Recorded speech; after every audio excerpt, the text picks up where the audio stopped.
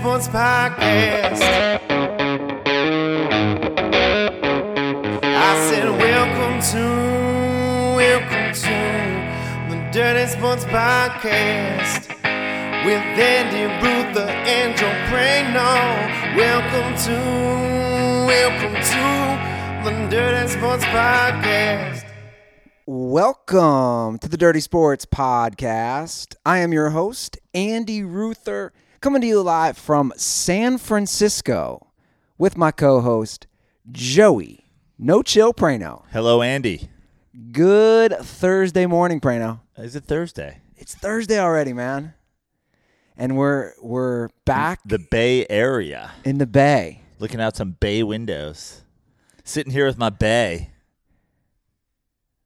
It's a lot of Bay. Bagel boy, Andy Ruther. Yo, what's up with you posted a picture. I just want to address this out the gate. You posted a picture. We had a show last night. Very fun show. Yeah, at the Uptown in Oakland. Yo, fool. Uptown in Oakland. Great little show last night.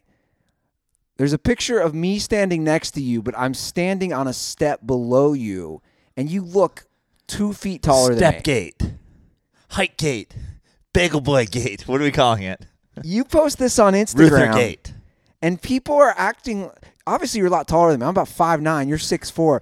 But people are looking at the picture thing. Are they not realizing you're not a foot and a half, 2 feet taller than me? Yeah. And then I got multiple bagel boy references, which is, guys, I'm not that guy. How am I? You said it right in the moment, too. You're like, get off that step. You were like, you went full bagel boy. Like, I'm sick of being shamed. You're like, get down here. I have watched that video. That's probably the most watched viral video that I can think of for me. I've watched all the different angles. So funny. It's like, when I was watching it first, I'm like, oh, who cares? This guy flips out. When he gets tackled, it's incredible. Dude, when he... I need Gruden, like, breaking down the actual tackle. He's like, look him get in here. Just drives his legs, lifts up his everything bagel, just throws him to the ground. Just rapid tackle. Just twisting and what a grinder. Goes in there, sheds the Bialys, hits him, just drives him right into the scallion cream cheese. Oh, that'd be great. Such a great video. Yeah. He's a thing now. He's a thing. I saw that. I saw he was going on Jim Norton's show. Great. Like, he's already getting stuff. And That's what I'm saying. Embrace your bagel boy thing. You should, instead of being like, you're on a step below me, like, stop short-shaming me. Well, he's the bagel boss. The bagel boss. They're calling me the bagel boy. So, 'cause I'm a child. Yeah. It's offensive. Although, I will say, I had a bagel boy or bagel boss moment in Venice recently. Oh, yeah? Oh, yeah. Parking enforcement. You probably endorsed this one. I'm on Abbott Kinney, and I'm making a right onto, I believe it was California. He's making a left. I have the right of way. Yeah, of course. I'm making a right. And there's pedestrians, and you know that street is so packed with people. I'm always driving slow and being cautious, whatever. The parking enforcement guy makes a left right in front of me, almost hits a couple pedestrians, and also, if I wasn't being just cautious, would have hit me. I honk at him at the stoplight or the stop sign. And then he pulls up, and then I won't stop honking at him. And then he stops, and he looks at me. I go, what the fuck? I go, do you know how to fucking drive? I go, you're parking enforcement? I go, you almost hit people, and you almost hit me. You don't know the rules, and you're parking enforcement. And this woman, dude, I wish this would have been filmed. This woman yells, yell at him. I think because everybody hates parking enforcement, and she didn't see. And this dude was just looking at me, and it was to the point of I'm like, I want to get out of my car and like yell at him in person. Yeah. But When I drive by parking enforcement in LA giving tickets, I yell out the window at them. Like, if I ever see them writing a ticket, I'm like, you love ruining people's day, huh? Fuck you. I hate parking. Meter maids, top 3 most hated things in life. What are the other two? Lena Dunham and Lena Dunham for sure. Dunham. You didn't She's even up hesitate. there. Lena Dunham. Yeah, Lena Dunham. I've softened on Jay Leno, but he used to be up there for me too. Leno was in your top 3. Yeah, just because how dare you be cross broadcasting to David Letterman and people are watching that. Hey, parking enforcement. I was watching Girls the other day. Lena Dunham came on. And then what he did to I love Conan. Yeah, How that all played yeah. out. He's a trash bag. But I don't hate Leno for some reason. Yeah, Even though all that shit did not go well. I don't hate him anymore because can't wait to work the Comedy Magic Club. He's got he basically owns Sunday. he's got a lot of stuff. Doesn't he have a car show on Yeah. MSNBC? Yeah, he's got a car show. He's got a line of denim shirts. Hey, wear denim and denim. He didn't use a cent of the Tonight Show. Do you know that? I know. Yeah. So people don't know I hate hearing that story. why. He's like, I don't spend my Tonight Show money. So he never, I just spend my stand-up money. he never used a penny he made on the Tonight Show ever. We're gonna go jaywalking. You hate Leno. Yeah. If Leno said, "I want to do something with you," you would. No way. No way. way. I actually, it's so funny. I used to think about that. I was like, obviously, getting on late night is very important for a comedian. I couldn't do it. I'd rather not do a spot on the Jay Leno Tonight Show. No way. That's stupid, man. No way. If you Can't do it. I'm a ride or die fucking Letterman guy, dude. The only reason I'm in this business is because David Letterman. I'd rather do Comics Unleashed with Byron Allen than do a Jay Leno. Is that still show. a thing? I don't know. He bought the Weather Channel. Yeah. He owns the weather. I love Comics Unleashed with Byron Allen was hilarious because he always be like just setting people up for bits. Yeah. You know what I mean? He'd be like, hey, we got Andy Ruther. Andy, you've got a military brother. And you're like, where'd that come from? Comics Unleashed. Yeah. That although a lot of talk show hosts do that. Yeah. People don't realize that. Even the mainstream guys. But because on Comics Unleashed there was like 4 guys. Yeah. He would always do it. He would like the come out of one into the other one was always so random. He's like, that's funny. That's so true about airplanes. Great. That's great. That's hilarious. Andy, you have 5 brothers. You're like, what? How are these related? He's like, they're not at all. What was more hack? Comics Unleashed or Laughs on Fox? I mean, hard to be more hacked than Comics Unleashed. Yeah. But Hofstadter's vest is doing the best it can.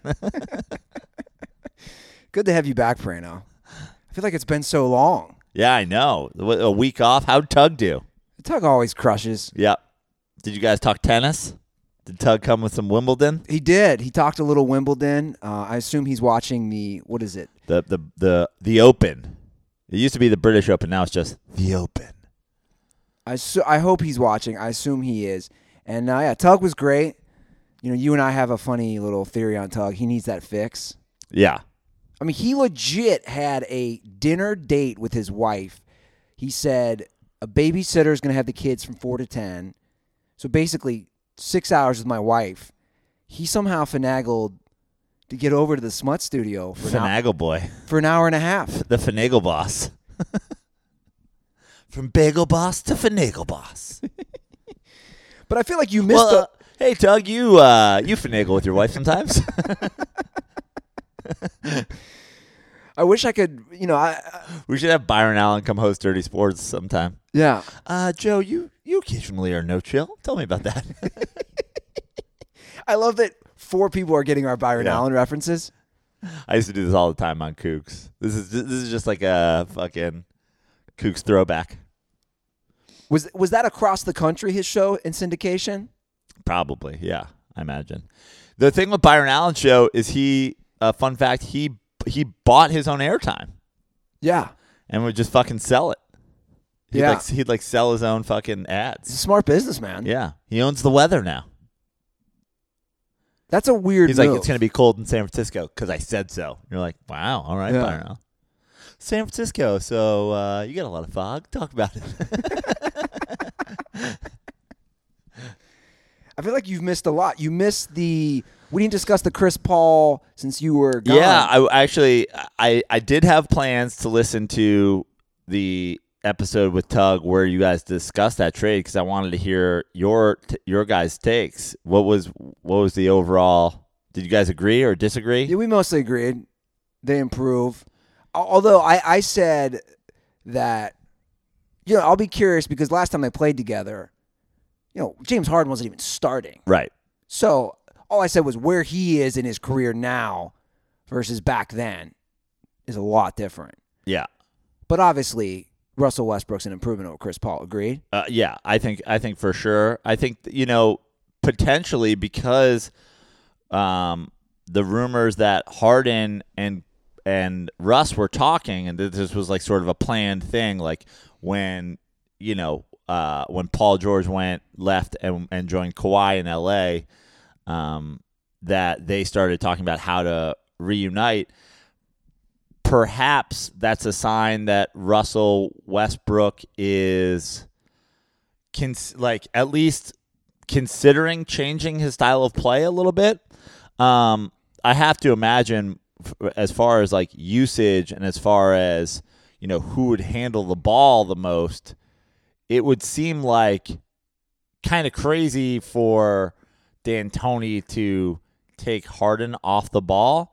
And I've always said, much like Kyrie, I think Russell Westbrook would be a great two-guard. Like, he's very explosive. He gets to the rim. He shoots poorly from three the last couple of years, but what we've basically found in the NBA is unless you are James Harden, shooting threes off the dribble is not nearly as effective as catching and shooting. I mean, even for James Harden, it's not going to be. He obviously doesn't catch and shoot the ball all that often. But I feel like this is a great opportunity for Westbrook to catch and shoot the ball more. But also, he can, just like Chris Paul was, he can occasionally be the guy that facilitates that offense. And look, Russell Westbrook's number is absurd, but he's only got one more year on his deal than Chris Paul does. Yeah. And they had to do something. Well, it gives them the best backcourt, right? Yeah, I mean, arguably. Again, it's all about how they fit together and how it makes it work. What we've seen with D'Antoni is people were like, oh, I don't get it. How's Chris Paul and James Harden going to work? Well, the first year that they were together, they had the best record in basketball. So he's going to find a way to use more point guards. Like, this isn't a problem. But I really think they have an opportunity to be very good. Like, I think this could be the difference between them falling out of the list of contenders because so many other teams improved to jumping back in it if they can find a way to make it work. Yeah. And Chris Paul, the latest on that is he'll probably play the year. Everybody was thinking that he was going to be traded again or released and then picked up. And bought out, yeah. Yeah. They're saying, as long as the Knicks don't trade for him, I'm good. Well, they're saying that kind of both parties have agreed that trade talks have stalled and that both his people No one wants a $35 million 2-point shooter that's going to be at like $55 million or some nonsense number in 2 years. Yeah. Surprising. There was a lot of talk at first about the Lakers. Which I don't think that helps the Lakers. I don't think that improves the Lakers. Yeah, it improves them from a depth standpoint, but then you've got the fact that you don't take Chris Paul for $30+ million and then use him like you're going to use Rondo. They're already talking about LeBron James being the true point guard of the team, like that he would actually be the one. Yeah. Which he has been essentially his whole career. But that's the best thing for the Lakers. And I just think it's almost like you can't buy a Maserati and then just leave it in the garage. Unless you're Jay Leno. Then you just have a whole garage full of cars. But so if you get Chris Paul, you have to use him. And that would be my fear, is that they would use Chris Paul too much, that he would end up running the offense too much. Yeah. Well, Ben Simmons got a max deal. Is Ben Simmons the richest basketball player in history without a jump shot? I mean, it's wild. So he signed a 5-year, $169.5 million deal, and he's getting paid starting in 2020, $29 million. That goes all the way up to $38.6 million by 2024. It's wild. It's wild. You had to do it, I was right? saying, you have to do it, but if I'm Ben Simmons, and I know this is so played out with the jump shot, he's got the other game together. All he needs to do every single day, the minute he wakes up to the minute he goes to sleep, is work on his jump shot, right? Yeah. Not mess with the Jenner girl or whoever he's messing with these days. Get out of that shit. Because you're not going to develop unless you have a jump shot. Right. I mean, it's just and he's young. It's just got to be the Jason Kidd situation. It's just got to be you can facilitate the offense, you can get the ball to other people, and then should the ball ever come back to you when you're standing on the perimeter, you have to be able to knock down the open jump shot. I don't care if it's a set shot. I don't care if it's a whatever. I don't care, but you have to be able to make it. Otherwise, this contract will be a huge bust. Disastrous. I mean, I just asked, is he the richest player in the history without a jump shot? Obviously, we have guys like Dwight Howard in the past, but he $169 million in one deal. I mean, the numbers just keep going up. He's got to be the richest basketball player ever without a jump shot. He might be the richest person ever without a jump shot. Like, does Warren Buffett have a better jump shot than Ben Simmons? It's a good question. He can't have a worse jump shot. They can have equal jump shots. Ben Simmons doesn't take jump shots. I mean, I don't think you want to include this as a jump shot, but when it comes to free throws, we both would shoot better from the line than him. What's he shoot from the line? Like 60%? I don't even think it's that. I'm gonna pull it up. But while I do that, Simmons, Al Horford, Tobias Harris, and Joel Embiid combined next year make $119.75 million. Yeah. For 4 players. That's crazy. $120 million. He shot 60% from the free throw line last year. So, yeah, it's pretty bad. The year before, he shot 56%. And he goes to the line a lot. Yeah, because he goes to the rack a lot. Man, it's going to be a fun season. You just mentioned Dwight Howard. He apparently is not gay. I just want to reiterate what he said. Which we know because he made a statement that he's not gay, as all straight men do. Yeah. Isn't that the gayest thing you can do? Yeah. I'm not gay. No one asked. She didn't even ask him. Yeah. So he went on. If you go out on a date with a girl, you just sit down, you order your drinks before the appetizer arrives. She's like, I don't have herpes. You're like, wait, what? Why did that come up? Have girls asked me if I'm gay at times? Yes. Have I said no because I'm not? Yes. But is Dwight Howard getting asked if he's gay? Let me just play the interview. This is with Kristen Leahy. This is Fox Sports 1. And this is in... Why is he being interviewed? I don't know. Is he on a team? Wasn't he traded again? He was on the Wizards, right? The last team? Yeah. It's amazing you have to Wikipedia Dwight Howard. It's terrible, right? Yeah. Like this is where we're at. I have to look this up. Dwight Howard is... Oh, the internet's running slow here. Let me play this though. Let me play this clip. This is the interview where again he jumps into the lead on this. This wasn't him asked, "Are you a homosexual man?" He jumps into it himself. To a situation last year that kind of it really just set me free. Actually, I take it back. She does end up asking if he's gay. But let's play it anyway. But he brought this up out of nowhere. The situation of, him supposedly banging transsexual He's on the dudes. Memphis Grizzlies. Okay, he's on Memphis. And he's 33, by the way. That's crazy. Okay. It's a situation, it was an allegation with, a guy who said, it ended up being a situation that went viral. Mm-hmm. People were talking about it. And it upset me because I didn't even know who the person was.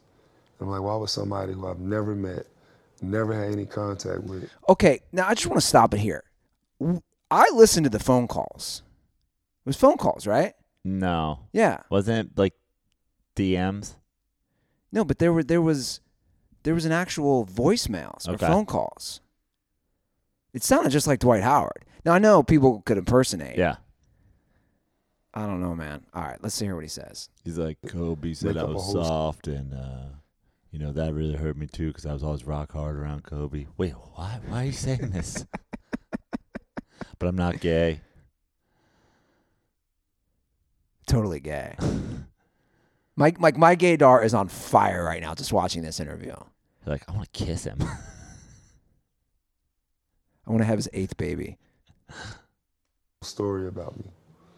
And I saw all the hate, the pure hate from people that I've never met before, just pile up Directed everywhere at I you. went against me. Well, Dwight, hasn't that been going on for years? Like the hate against you has been mostly Yeah. basketball related. Yeah. Have you been on Twitter? Have you been on Instagram? All right. And I think that liberated me because I saw how a lot of people would feel, whether they're gay, whether they're straight, whether they have issues. People are afraid to be Can who I they make a are. suggestion for Dwight Howard? If you're going to do an interview and out of the nowhere claim not to be gay, don't wear capri pants to that interview. Yeah, I was thinking the same thing. And his hairstyle.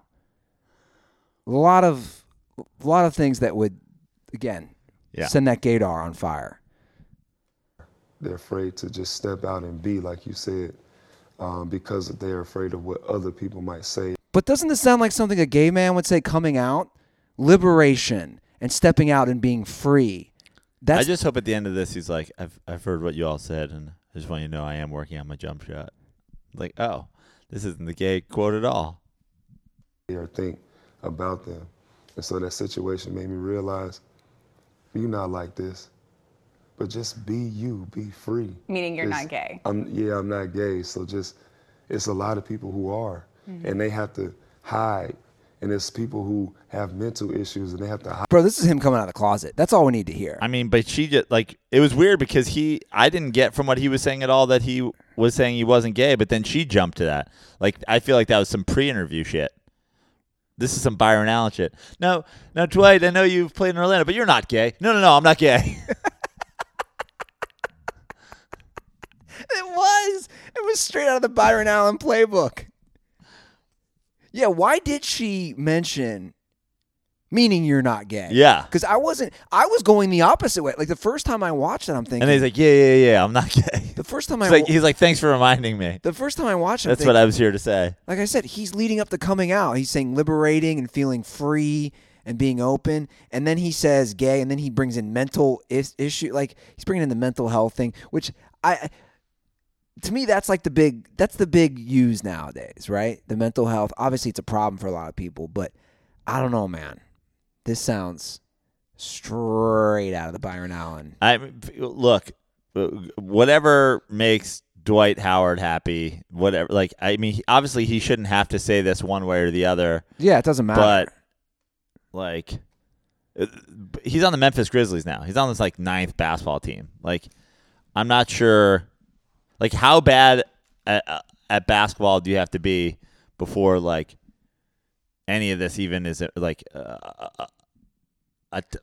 it's fair to even be a topic? You know, like when Michael Sam came out before the draft, everybody's like, "Oh, he got drafted in the 6th round," and then blah blah blah. It's like, yeah, 7th round. yeah, Dwight Howard's essentially Michael Sam at this point. Like, you're now like the person that's thrown into trades to like make contracts match. Like, Dwight Howard's essentially out of basketball. We had to Google it. Yeah. So, like, cool story. How many teams do you think you could name that he played for? Probably most of them. Let's go Magic, Lakers, Rockets, Wizards, Grizzlies. Who am I missing? I'm definitely missing one. You're missing 2. 2. He played for the Mavericks. No. Didn't play for the Mavericks? Didn't play for the Mavericks. Seems like he would have. Played for the Hawks. There you go. One more. And played. Oh, remember when he went to the Hawks? Shout out to fucking Jonathan Cohen 09, who was sure that they were going to the NBA Finals.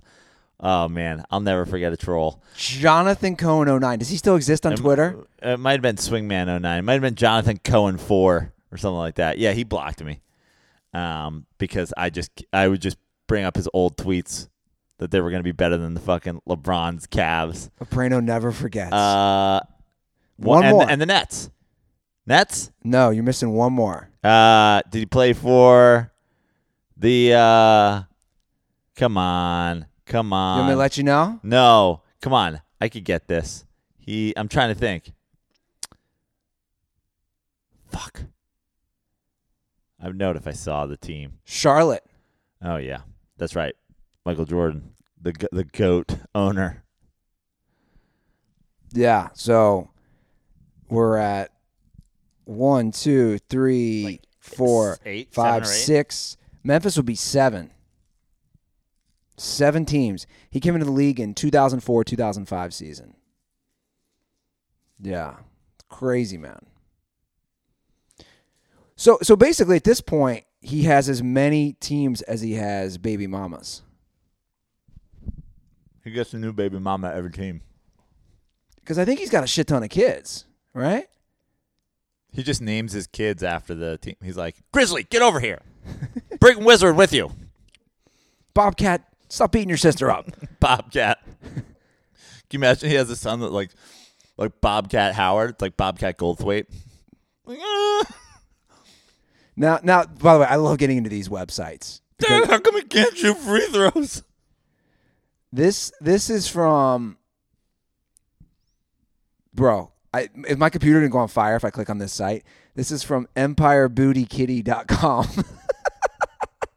Empire Booty Kitty. Empire Boo Boo. No, I said it wrong. EmpireBooBooKitty.com is claiming he has 8 baby mamas. Now that's Empire Boo Boo Kitty, so we don't know the legitimacy of that. Now Complex, which is more legit. As being reported by Empire Boo Boo Kitty. Now Complex has an article from 2017, and they're legit. Yeah. He has 5 kids with 5 different women. And I stand by What you said, that was from 2014? That was 2017. Oh, yeah. But that's plenty of time to have a couple more kids. And I stand by my theory. Why? Ow. How What could are you, I? the grape girl? Oh, no. This is a Black Sports Online article. This is somebody else. I saw Black Sports Online. I was excited. But I stand by my theory of he's into transsexual men, or it would be transsexual women. He does that now because he can't get them pregnant. I'm into it. He has a great... It's weird because he has a terrible... He can't shoot. He can't score. He has a terrible jump shot in the court. My theory is he can. He just refuses to face the basket. He just like has to back guys down. He's just like always backing into dudes. Oh, that's another theory. Yeah. Like he can make an 8-footer. He just refuses to turn and face the players. He's like, I'm not trying to kiss you. I'm trying to put this big old ass in you. I'm trying to get pregnant with a grizzly. I will say, watching that interview, the set looks very similar to where we're sitting here in San Francisco. Yeah. They had that interview in Tony Calabrese's apartment. Why Dwight Howard's living in San Francisco in the offseason? Spinning question emoji. By the way, I said this to Prano when we started. This house has some great podcast memories of the infamous... The turtle story. The turtle story was told. The turtle story, and it was also post Fat Jason Kidd, Watch Prano, Watch Baseball, and also... The Tonga Room. The first Tonga Room. Yeah. Now, I'm going to put this out here on the podcast. Okay. I really want to go to the Tonga Room after our show Friday. Let's do it. Can we do it? Yeah, absolutely. And I want to invite everybody listening. Okay. If you're in the San Francisco Bay Area, we're going to go to the Tonga Room. First, come see us. Which is in the basement of the Fairmont Hotel, where it rains. It will rain in the basement. They have... How would you describe the band? Like Island. It's an island band. I believe there's a steel drum. Hawaiian, but like the Yeah. Let's call it Polynesian. Polynesian. Well, the whole room's it's a tiki bar. Yeah, it's a tiki bar. It's a Polynesian theme.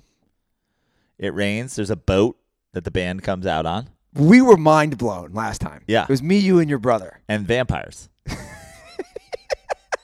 Remember the vampires sitting next to us? Do you remember how that night played out, by You the way? looked over at them and you couldn't see, like, everybody else was in color and they were in sepia tone.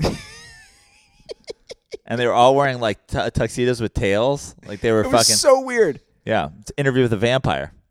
It was so bizarre. 12-year-old Kirsten Dunst was sitting next to us. What a night. So, guys, see us if you're in the Bay Area. We'll be there at the setup on Friday night. I know some Dirtballs are coming out. It's a great show in San Francisco, a nice, very, very small, intimate comedy club. That's Friday night. And then Saturday, we're in Oakland. Saturday we're in Oakland. I got the time wrong on my website, but it's been corrected, but not on the poster. Campo Vita, which is a winery in Oakland, shows doors at 7, show at 7:30. It's going to be fun. We'll be hanging out and drinking wine thereafter. I think that's going to be a night for public transportation and or you designated driving. I can do that. So I'm about to get litty on some rosé. Rosé all night. Saturday night in Yeah. Oakland. Yeah. And Sunday, we're being in Santa Cruz Yep. at the Crow's Nest. That's right. And we're going to, I think, spend the day, right? In Santa Cruz? Yeah. I've never spent the day there. Yeah, I was thinking, I know that you're a big Little Lies fan on HBO. I was thinking we should go do like a Monterey tour and go hit all your favorite spots from your favorite HBO show. I have a feeling you watch that show. I love Big Little Lies. Do Are you ya? kidding? Yeah, it's you know, great. you know who loves it? Joanne. Really? Yeah, I could see that. She won't stop talking about it. In fact, she forced Walt to get HBO for that. Wow. That was a big decision. Apparently, It's what? he was not happy. Who's lying? What are they lying about? The Big Lie? You mean like 9/11? No, it's a show on HBO. I have a great Walt story I want to share with everybody. I talked to my mom yesterday driving up, long drive, so long phone call. Don't we have HBO still? I thought I bought it for the Tyson fight. Like, Walt, what year is it? My mom said, I said, what are you doing this weekend, Mom? She goes, well, me and your dad, we're going to Nashville. And that's like the spot now. Have you heard this? Like everybody Yeah, Nash Vegas. from my region, because it's close. It's like 4 hours away. I said, well, me and your dad are going to Nashville, and we're going to see Michael Bublé. And they love Michael Bublé. But here's the best part. My mom goes, your dad, we've been listening to him for years, can't pronounce his name. And he pronounces it Michael Bublé. And she goes, the best part is when he gets He's in like, I can pronounce it. He's just my boo, though. He's what? He's your boo. He's Boulay. Apparently, I said, Mom, you have to get a video of this next time. She goes, he gets in the car and he'll say, hey, Siri, play Michael Bublé. And my mom goes, it probably happens one out of every two times. Siri doesn't understand him. And Siri will be like, who is Michael Bublé? And he's like, Siri, play Michael Bublé. Your dad using fucking voice commands. He's obsessed with Siri. That's such an old man thing, Yeah. man. I don't think I've ever used Siri, ever. Really? Not even once. I mean, I turned off Hey Siri, but I use the button. You do? Yeah, all the time. I do like call. Call Andy Ruther. Yeah. We're going to the Giants-Mets game tonight. You Brandon. know it. Where'd we get those tickets? We got them on SeatGeek. I think so. Yeah. SeatGeek. Every time we come to San Francisco the game, we get the same tickets on SeatGeek. We actually have a deal with SeatGeek at this point. We're like, we need those front row seats behind the Mets dugout when they come to town. Yeah. And tonight we get to see Mets. Thor. Not only do we get to see Thor, we get to see Thor through a net. That's right. So we'll make sure that we have nice video and photos of that for you guys to see what it's like to view first row. Well, a lot of our fans are like, you won't even notice. You just see right through it. It's like it's not there. I think it's just one guy. Yeah. I think it's just that one guy. So Dirtballs, if you want to join us tonight If you want down, to watch Prano watch baseball, as Fat Jason Kidd said. yeah, hop on SeatGeek, get you some tickets. If not, use SeatGeek for any sports event, any comedy show, you name it, guys. SeatGeek is the official ticket app sponsor. And I send people koozies, Prano. I got some text and some DMs, I should say, this week Some koozies are going out for Dirt Balls using promo code DIRTY because SeatGeek will give you $10 off on your first SeatGeek purchase. All you need to do is use our promo code. So download the SeatGeek app today and use our promo code DIRTY for $10 off on your first purchase. That's promo code DIRTY for $10 off on your first purchase.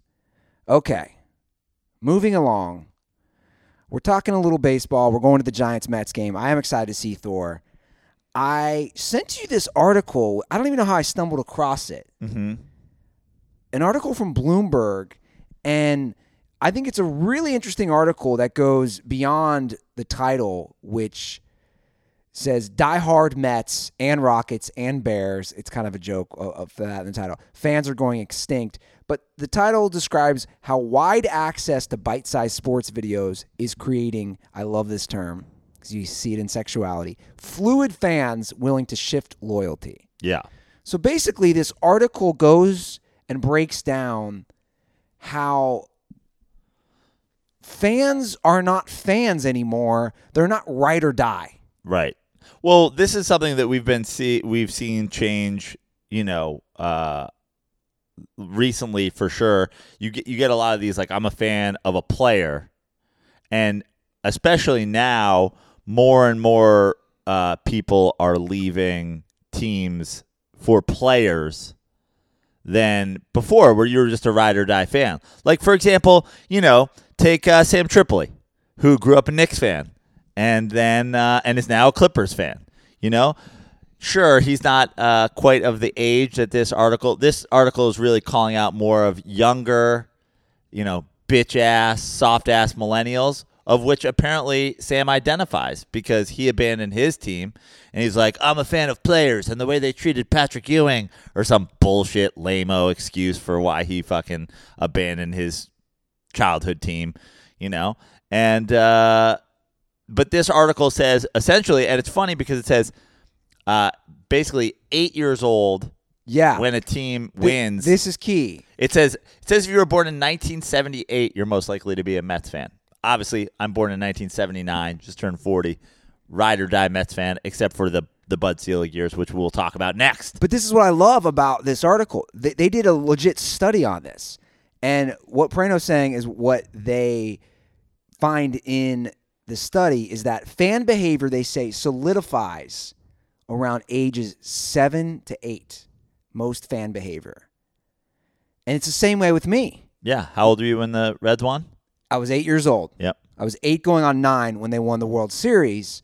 And I think that's why, for me, you're sitting here right now with your Reds hat on. They won in 1990 when you were 8. The Bengals won when? Never. And you have abandoned them. Well, that's a deeper issue. Right. Yeah. But it's the same way with me. You have been critical of me because I was rooting for Xavier against my team, my alma mater. It's the same thing. I started going to Xavier games at age 7. What year was Tug born? I don't know, but I have a feeling the Celtics, Cowboys, Michigan, Virginia Cavaliers.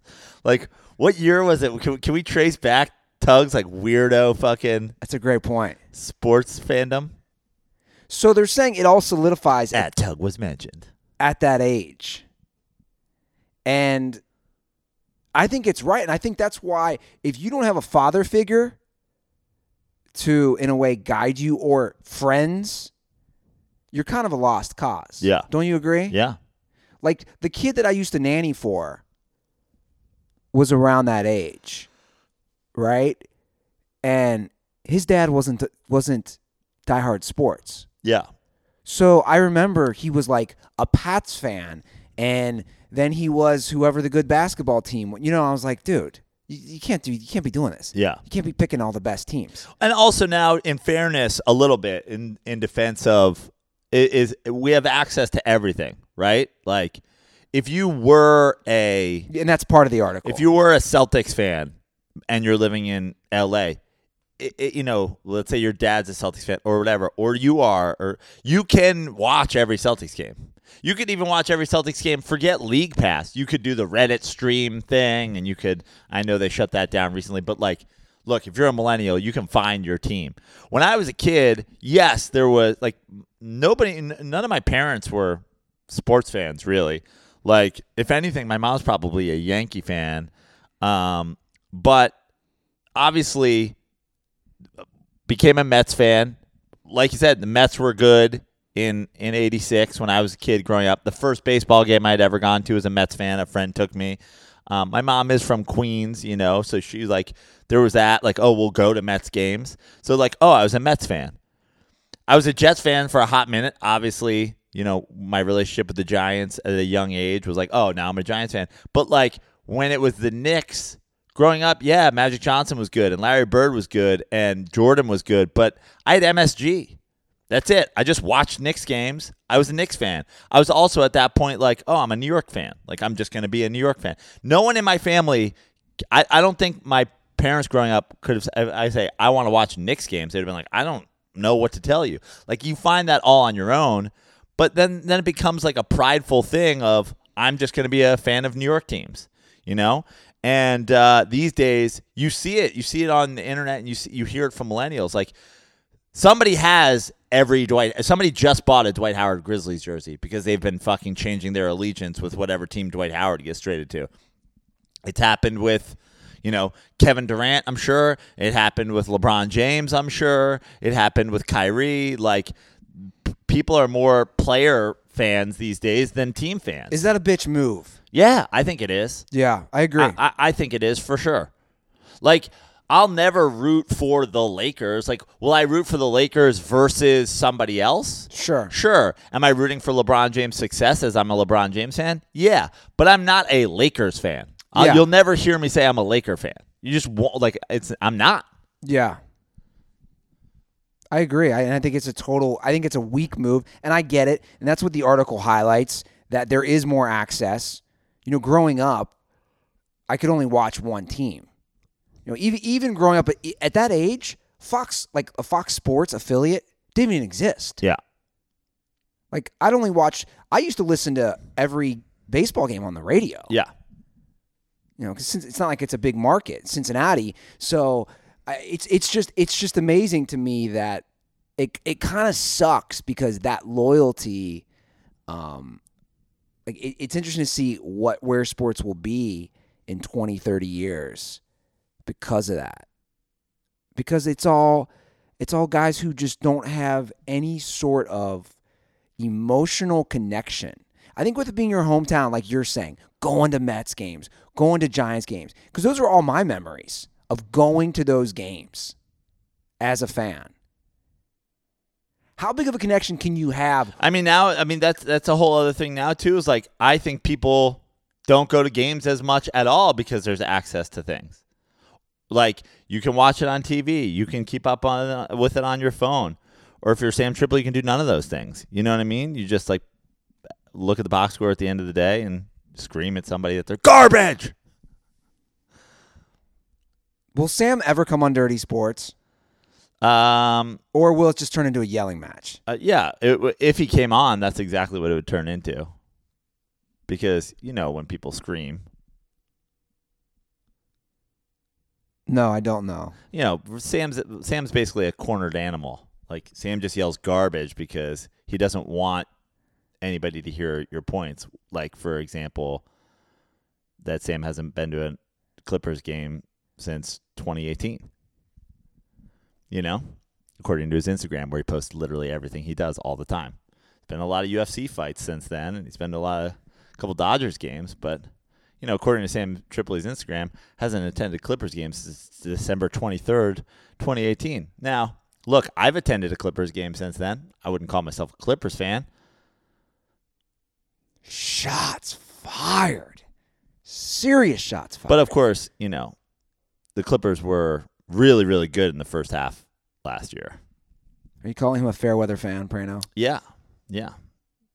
Prior to Kawhi signing, his Twitter was just calling the NBA garbage and saying that, Adam Silver's a puppeteer that's making it so that the Lakers get all the best players, and that he's done watching basketball if Kawhi teams up with LeBron James, because how dare two of the best wing players in basketball join together in a big market to, save the league or whatever. But then suddenly not boycotting basketball anymore when Kawhi joined up with another dominant wing player in Los Angeles because, it was the Clippers. Not a garbage league anymore. The league wasn't the league when the league stopped the Lakers from getting Chris Paul. It was fine. When the Clippers ended up getting Chris Paul, it was definitely fine. As proven by the fact that, Sam Tripoli held up a Chris Paul jersey, excited about Chris Paul joining the Lakers. Lob City! Your team's garbage unless they're lobbing the ball. Now he hates Chris Paul, of course, because, they didn't win anything. But anyway, Sam Tripoli's Clipper fandom is basically like he might one day do a comedy show with Blake Griffin. That's basically it. Maybe one day Blake Griffin will do fucking, whatever Sam calls it. Angry comedy in the main room. I think it's Comedy Chaos. Comedy Chaos. At the Comedy Store. I think you guys need to sit down. We got to talk this out. I don't think Sam sits down. I think cocaine's a hell of a drug.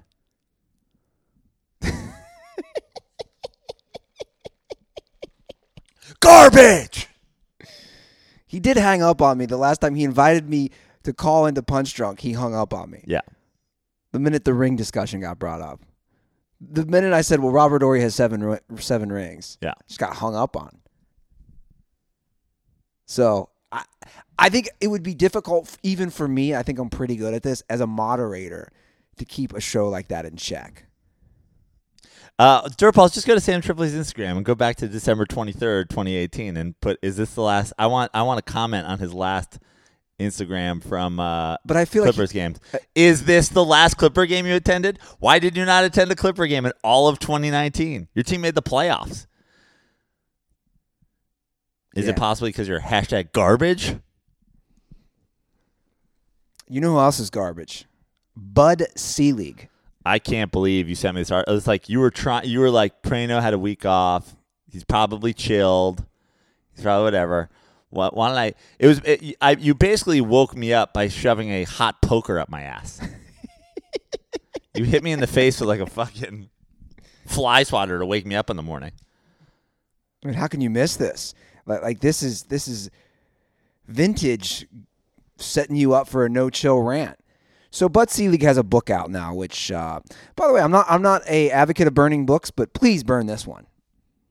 So he has a book out now, which he's doing all the publicity to promote, and he's talking about Barry Bonds. There's multiple articles that I have. So I have him talking about Bonds on the Dan Patrick Show, and also, did I pull the excerpt from the book? No, this is it. I'll give you the gist of it. He wasn't happy that Barry Bonds. Let me read it, actually. Okay. This is an excerpt from his book, For the Good. The title of this book is the most offensive thing to anybody who's a baseball fan. It's titled, For the Good of the Game. The inside story of the surprising and dramatic transformation of Major League Baseball that he almost ruined. I think that was the surprising part. So he says, this is direct quotes from his book. I'll just read a few of the quotes. But the summer of 2007 was unpleasant for me. And when I look back, that's putting it mildly. It was one of the few times in my life I wasn't excited about going to ballparks. And if you know me, that's all you need to know. As Barry Bonds closed in on the all-time home run record, I flew around the country and spent nights in places like the Four Seasons and the Westin St. Francis. I was never far from my next Diet Coke. As far as a personal hardship goes, about all there was to worry about was to wait to get on a treadmill in the fitness room before getting a bite and heading out to the ballpark. And he proceeds to describe, here's another excerpt. Bonds was on the verge of breaking Henry Aaron's record for home runs, and I was doing what a commissioner of a sports league is supposed to do. I was, he's saying he's going across the country, blah, blah, blah. And then he brings in this. Like Shoeless Joe Jackson and Pete Rose, Barry had brought scandal to the game. I'd fallen in love with as a boy and now led as baseball's 9th commissioner. I wasn't going to sing his praises as I'd done for Mark McGwire and Sammy Sosa when they smashed Roger Maris' single home run record. Why? But see, that's the shit that pisses me off about this article is like, Everybody knew. Everyone. So you Everyone. praised them because they brought attention back to the game. You praised them because they were having this home run race, and no one was talking about it. Everybody knew, you knew, because you're a fuckbag, but no one was talking about it. It wasn't the thing. It wasn't this. You were like, I'm fine using steroids to promote baseball unless people are going, this is a steroid home run race. Once it's out there, then you're going to be an asshole about it. So you let it happen, but then when it's exposed that you let it happen, you turn your back to it. So it was fine when it was good for baseball, but now that it's a black eye on baseball, it's also something that you don't support. Like, there's never been a more self-serving person in the history of fucking sports than Bud Selig. Everybody knew that they were on steroids. And by the way, once again, for the final time, Barry Bonds won 3 straight MVPs prior to steroids. Bud Selig alone is responsible for Barry Bonds taking steroids. He's responsible for it because, as he just said, he promoted McGwire and Sosa. So when he promotes McGwire and Sosa and says, this is so good for baseball, they're chasing Maris, this is the best thing that's ever happened, make baseball great again, everybody loves the home runs, let's juice the balls, let's juice the players. When Barry Bonds sees that, he goes, I will do what they're doing and hit 100 home runs. And he would have.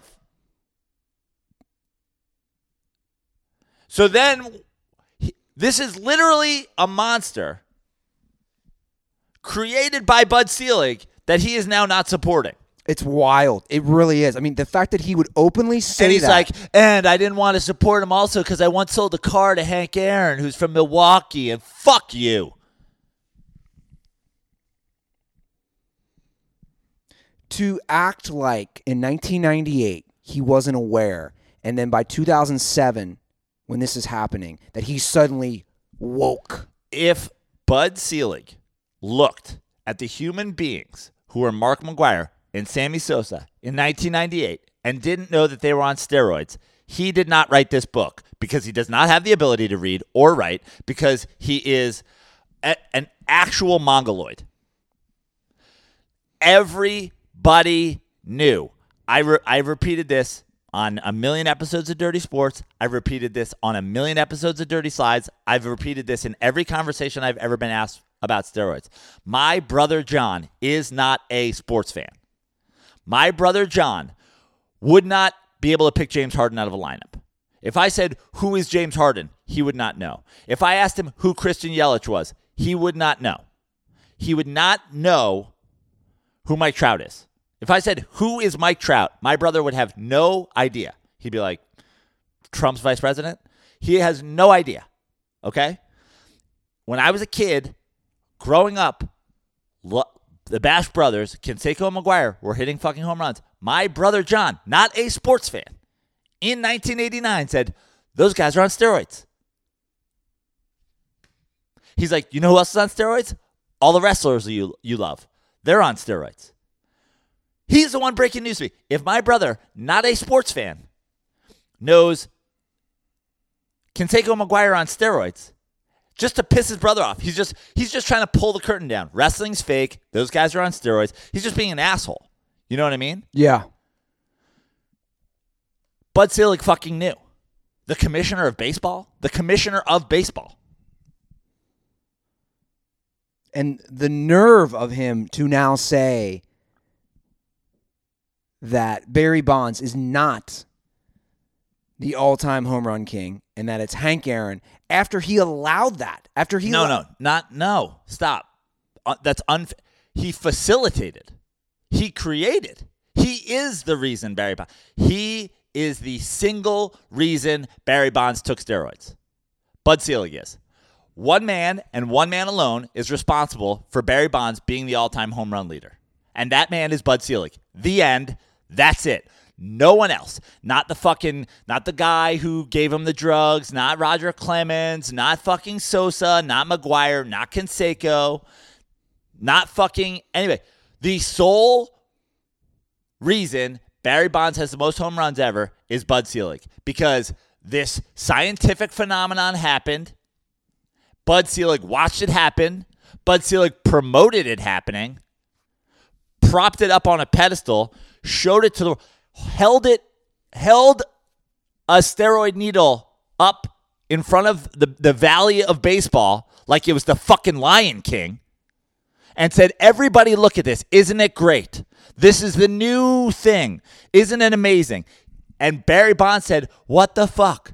These guys have been taking steroids for years. Barry Bonds is playing in the Bay Area. Fucking, you don't think he knows fucking Canseco? Barry Bonds played in the Pac-10 with McGuire. You don't think he fucking knows McGuire is on steroids? You don't think Barry Bonds, of all people, knew? But he didn't take them. Why didn't he take them? Because he didn't need them to win MVPs. Only when those people who took the most so blatantly were lifted up by Bud Selig and said, these are baseball's heroes. These are America's heroes. Love them. Like, get down and praise them and kiss their feet. Only then did Barry Bonds take steroids. And that is why Bud Selig is the sole reason that Barry Bonds has the most home runs of all time. And it's why I literally hope Bud Selig gets hit by a car that was once owned by Hank Aaron, that he sold. I hope he gets run over by a car he sold Hank Aaron. I hope a 1968 Chevy Chevelle just cripples Bud Selig and puts him in a wheelchair, since he already looks like fucking Stephen Hawking. Just finish the job, you fucking crippled old white fuck loser. Buy the book. I will pay a dirt ball. I will pay a dirt ball to Amazon Prime this book and take a shit in it. And fucking tag Bud Selig and tag MLB. I need a dirt ball to take a human shit in this book and then close it. We should show up to a book signing. I bet. You think he's doing book signings? No. There's no way, right? No. I will look it up, though. If he's doing any book signings in the greater Los Angeles area. I'm going to ask him to sign a book that I already shit in. And cause a stink. Literally and figuratively. I want to read this last quote that he has. This is on Dan Patrick's show. Dan Patrick asked if Selig would ever vote Bonds into Cooperstown. This quote is mind-blowing. It's offensive that he would say this, especially after what you just said, and it's all true. So he's asked if he would ever vote Bonds into Cooperstown. Bud Selig responds, "That's one I will not answer, because what I've said is I did everything I could do. Talk about bullshit." He then proceeds to say to Dan Patrick, "Remember this, Dan, and I don't have to tell you this. Baseball not only didn't have a drug testing program, we went through the cocaine era, a serious problem in the 80s. 29 guys are convicted, 4 go to jail, and they couldn't get a drug program." And then he proceeds to say, "So I'm proud of where we are." As if he instituted this comprehensive drug program. That's just a lie. He instituted this comprehensive fucking drug program because the U.S. government stepped in. The U.S. government had to step in to try to save baseball. Also, the idea that you're going to let it get to the point that it gets out of control and that he's pissing on the ashes of a burned down house like he's a fireman. Like, dude, you didn't show up with a fire truck. You showed up when the house is over and you're pissing out the ashes. Like, you blew it. You're the sole reason that baseball has a steroid era. You are. If you can get it done after, then why couldn't you get it done before? I almost want to watch the interview with Patrick and also maybe some other ones, because I'm curious to know, is any interviewer asking him this? Is any interviewer saying, "Bud, you didn't think Mark McGuire and Sammy Sosa and Rafael Palmeiro and all these guys, you didn't think when fucking Brett Boone suddenly hit 50 home runs in one season, that everybody's on the juice, that Brady Anderson jacks 50 home runs as a leadoff hitter of the Baltimore Orioles, you didn't think that they were on the juice? He knew. Of course he knew. No, but he knew. Like, he knew for sure. This was not a question. This was, I know, but I'm not going to do anything about it. We don't have a fucking drug policy. It's players, you know, we just had a strike. We can't have a strike again. But here's the thing. It was a combo. And saying I'm not going to do it so that we don't have another strike is bad. Saying I'm going to promote it to bring fans back after the strike is why he's the goddamn devil. He didn't not do anything. It's not just that he didn't do anything. He promoted it. They pushed it. What he did when he showed up to the burning house, yes, now he's pissing on the rubble to put it out. He also threw gasoline on it when he drove by. He is the fucking reason for the fire. And this has always been my problem, and I think we highlighted on this show. Dude, all you have to do, this is for anybody. Dude, you're old, man. Just fucking own it. Just own it. You're old. You're going on this book tour. Just own it and say you knew. You knew that all these guys were on the juice. They were all on PEDs. Just say you knew. Instead, you're doing this sham book tour, and you're going to go to your goddamn grave in the next 10 years, never just owning up and saying, I fucked up. Just own it. Just say you fucked up. You allowed it to happen. You exacerbated the situation. Absolutely offensive. Truly is. Yep. And I can't wait for guys like him just die off and get past all this and put this behind, because it's just utterly offensive to have the balls to say how you were so offended to show up to the ballpark when Barry Bonds was about to break the record because it was tainted. When 9 years ago, before that, you were propping these guys. I can vividly remember the same By thing. the 1990s, steroids had become an epidemic. According to the Yankee Years, by Joe Torre and Tom Verducci, Rick Helling, a pitcher for the Texas Rangers, stood up at a winter meeting of the Executive Board of Major League Baseball Players Association and reported this problem. Initially ignored, Helling's claim later became too large to disregard because of statistical absurdity. That's it. Winter meetings. What year is this? Stands up. Doesn't have the exact year, but this is prior to the home run race. Okay. So probably mid to somewhat late 90s. That's it. When a player representative from a team stands up at your winter meetings and said, we have a steroid epidemic, if you're the commissioner of baseball, You address it. you're lying from that point on, even if that's the first you know about it. Even if you're so fucking stupid that John Prano, not a sports fan, knows in 1989. You, the commissioner of baseball, don't know that. Even if you're that fucking stupid, in everything from that moment on, you lied. You're a liar. This book is a lie. Your life is a lie. You'll burn in hell. There is no hell. But if there was, you're going there. And I hope somebody pisses on you to put out the fucking ashes. He's the worst thing in the history of baseball is Bud Selig. The worst thing in the history of baseball.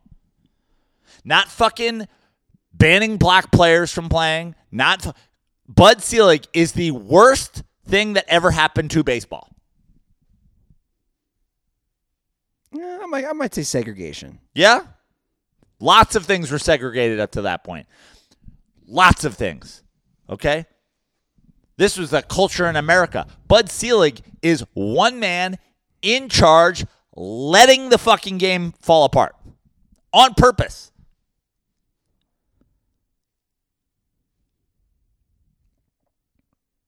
And here we are in 2019, and I think that's important.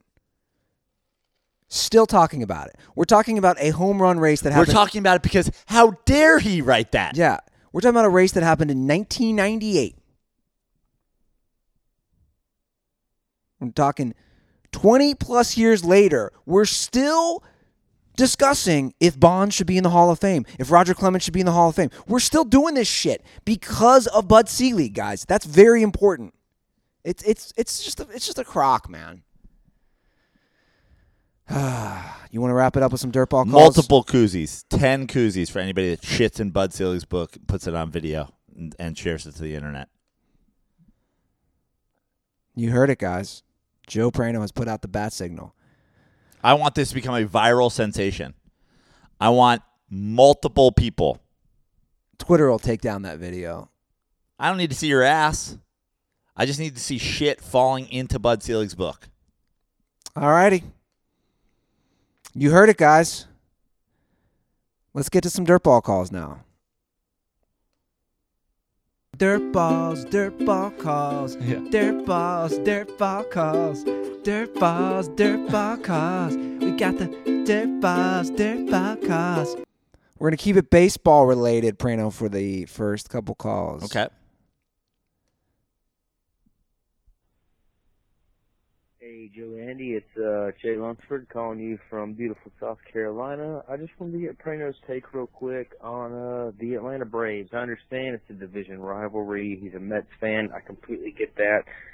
We are 21 games over 500 right now. A great offense. I just want to know his take on this team and what he thinks they're capable of and what they'll realistically do. I think we still lack that playoff pitching, personally. I don't think we're World Series bound this year, but we're on the right track. And, the greatest young roster I've seen in a very, very long time. So I'm just interested, and stay dirty. The Braves do have a fantastic young roster. I've said that for a couple of years. I agree also with the idea that they don't have quite enough dominant game-changing pitching to go deep in the playoffs, to go to a World Series, to win a World Series. Mike Soroka is 10-1 with a 2.24 ERA. He's obviously been one of the best pitchers in the National League.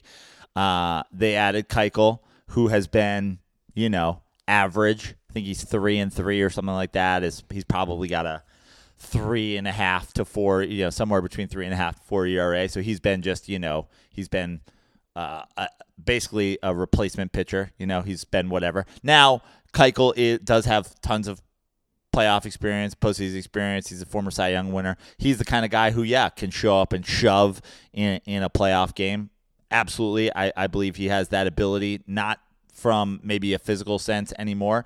But, again, a lot of, playoff baseball is, you have to have experience. You have to know how to fucking work hitters. Tehran is probably their other guy. He's always been sort of hit and miss. I don't think while he has the stuff, he's never shown the ability to go in that he would be able to go into a playoff game and be a lights out guy.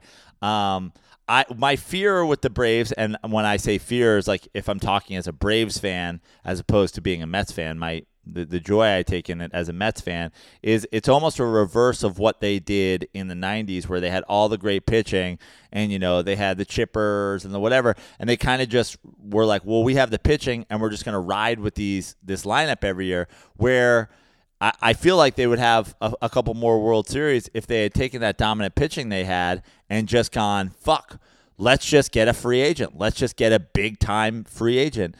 I almost feel like that's what they have to do in the reverse here. They have a good young team. They have an incredible young lineup.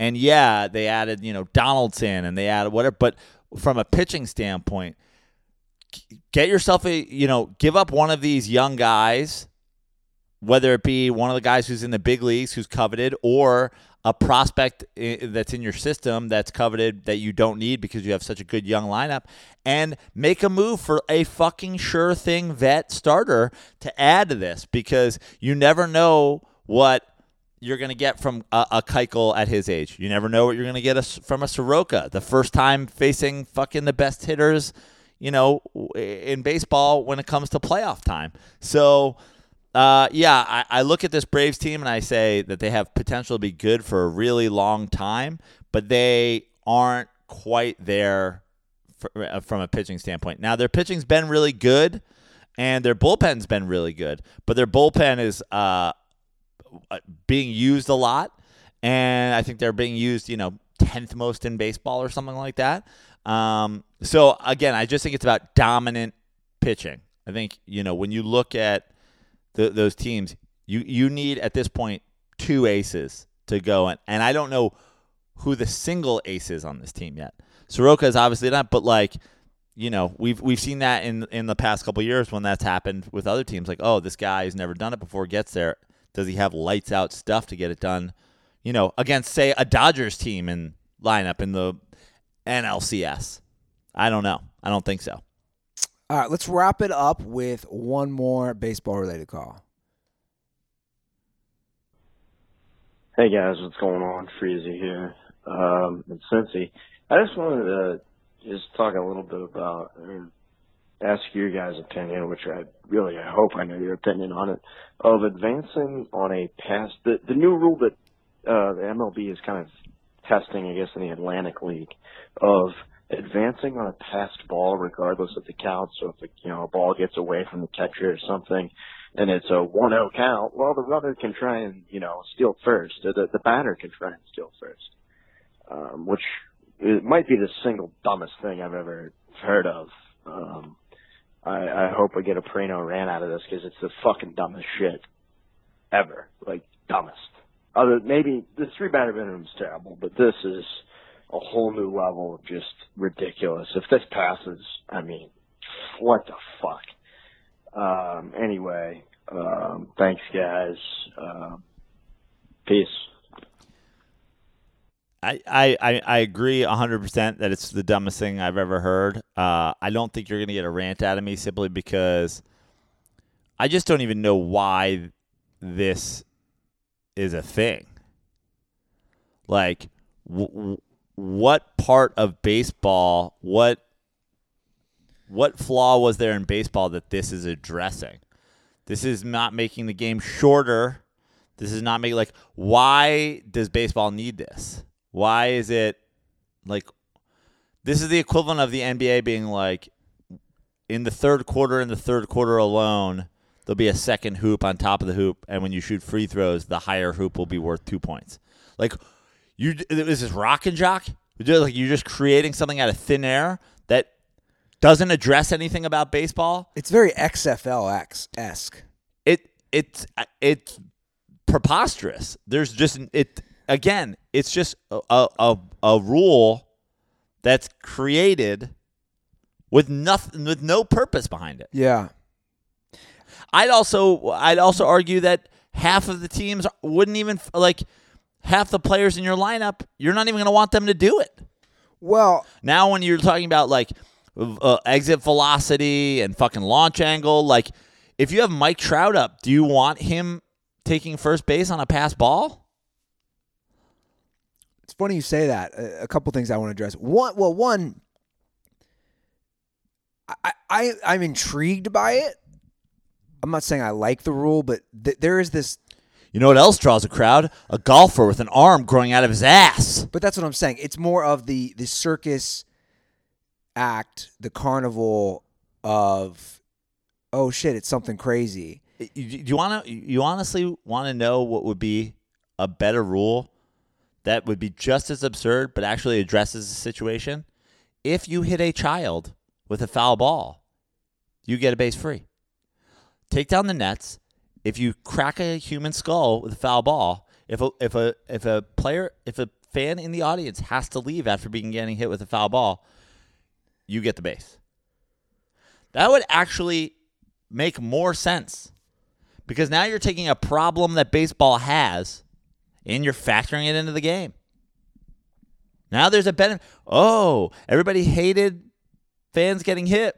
Well, now what if fans get hit? You get a base. I saw something that I'd never seen before. You're talking about, I think it's interesting. You're talking, would like Mike Trout even take first base? I was watching the Reds-Cubs game this week, and I didn't know you could do this. Baez was hit by the pitch. He didn't take it. Yeah. I didn't know you could do that. He was like, fuck it. And then the Cubs announcers had a huge discussion about that. Because at the time it was a tie ball game. It was the 8th inning. They're saying, he ended up getting a base hit actually, a single. But they're saying, wow, like you have that much trust in your ability as a hitter to do something more than just get on first base. So it does play, that would be put into play on the passed ball. And the announcers also brought up another rule during that broadcast, which they're thinking about doing, which I hadn't heard of until that point. Again, in the Atlantic League, where apparently they're testing all these rules out, you get 2 foul bunts with 2 strikes instead of 1. And the announcers discussed it, and they were, I don't know who the Cubs guys are, their play-by-play, but they were discussing it, and they said, we think they would maybe want this rule to make more small ball, but they were basically talking it out if they liked it, didn't like it. And that's just another rule where I'm thinking, why even add it? You get 2 attempts with Stupid. 2 strikes. What problem is this addressing? Not enough sacrifice bunts? Well, that's what they said. They go, well, what is this addressing? And they said, maybe more teams will go small. And then the one Cubs announcer I thought made a good point. He goes, the guy who fouls it off with 2 strikes is going to foul it off again. Yeah. It's not going to improve. Like, if you're a bad bunter, you're a bad bunter. Yeah. That extra chance isn't going to save that many at-bats. And if it does, like, what the fuck are we talking about? Like, now, why are we giving this guy another chance? It's stupid. Like, baseball has issues. Address those issues. Stop creating. You're testing rules that don't address any issue whatsoever. At least saying, hey, we're going to put a guy on second base after the 13th inning. You're addressing a problem of the game being too long. What do any of these address the problem of? Yeah. I'm serious. You get first base if you kill a child with a foul ball. Addresses an actual problem. And it's less absurd. Make baseball deadly again. Anyway, come see us at the Oracle Park tonight. We'll be sitting behind a net because everybody's a fucking pussy. That's right. Those are the calls for this week. I was about to give my own number. Jesus. 513. No, I'm kidding. I'm doing it. 310-359-8365 is the hotline. And we will be doing our next show Monday also from the Bay. But yeah, Joe's right. If you're around and you hear this today, we will be at the game tonight.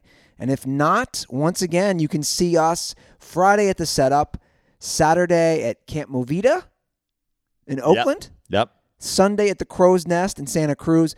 Those shows are all listed on joeprano.com and andyruther.com.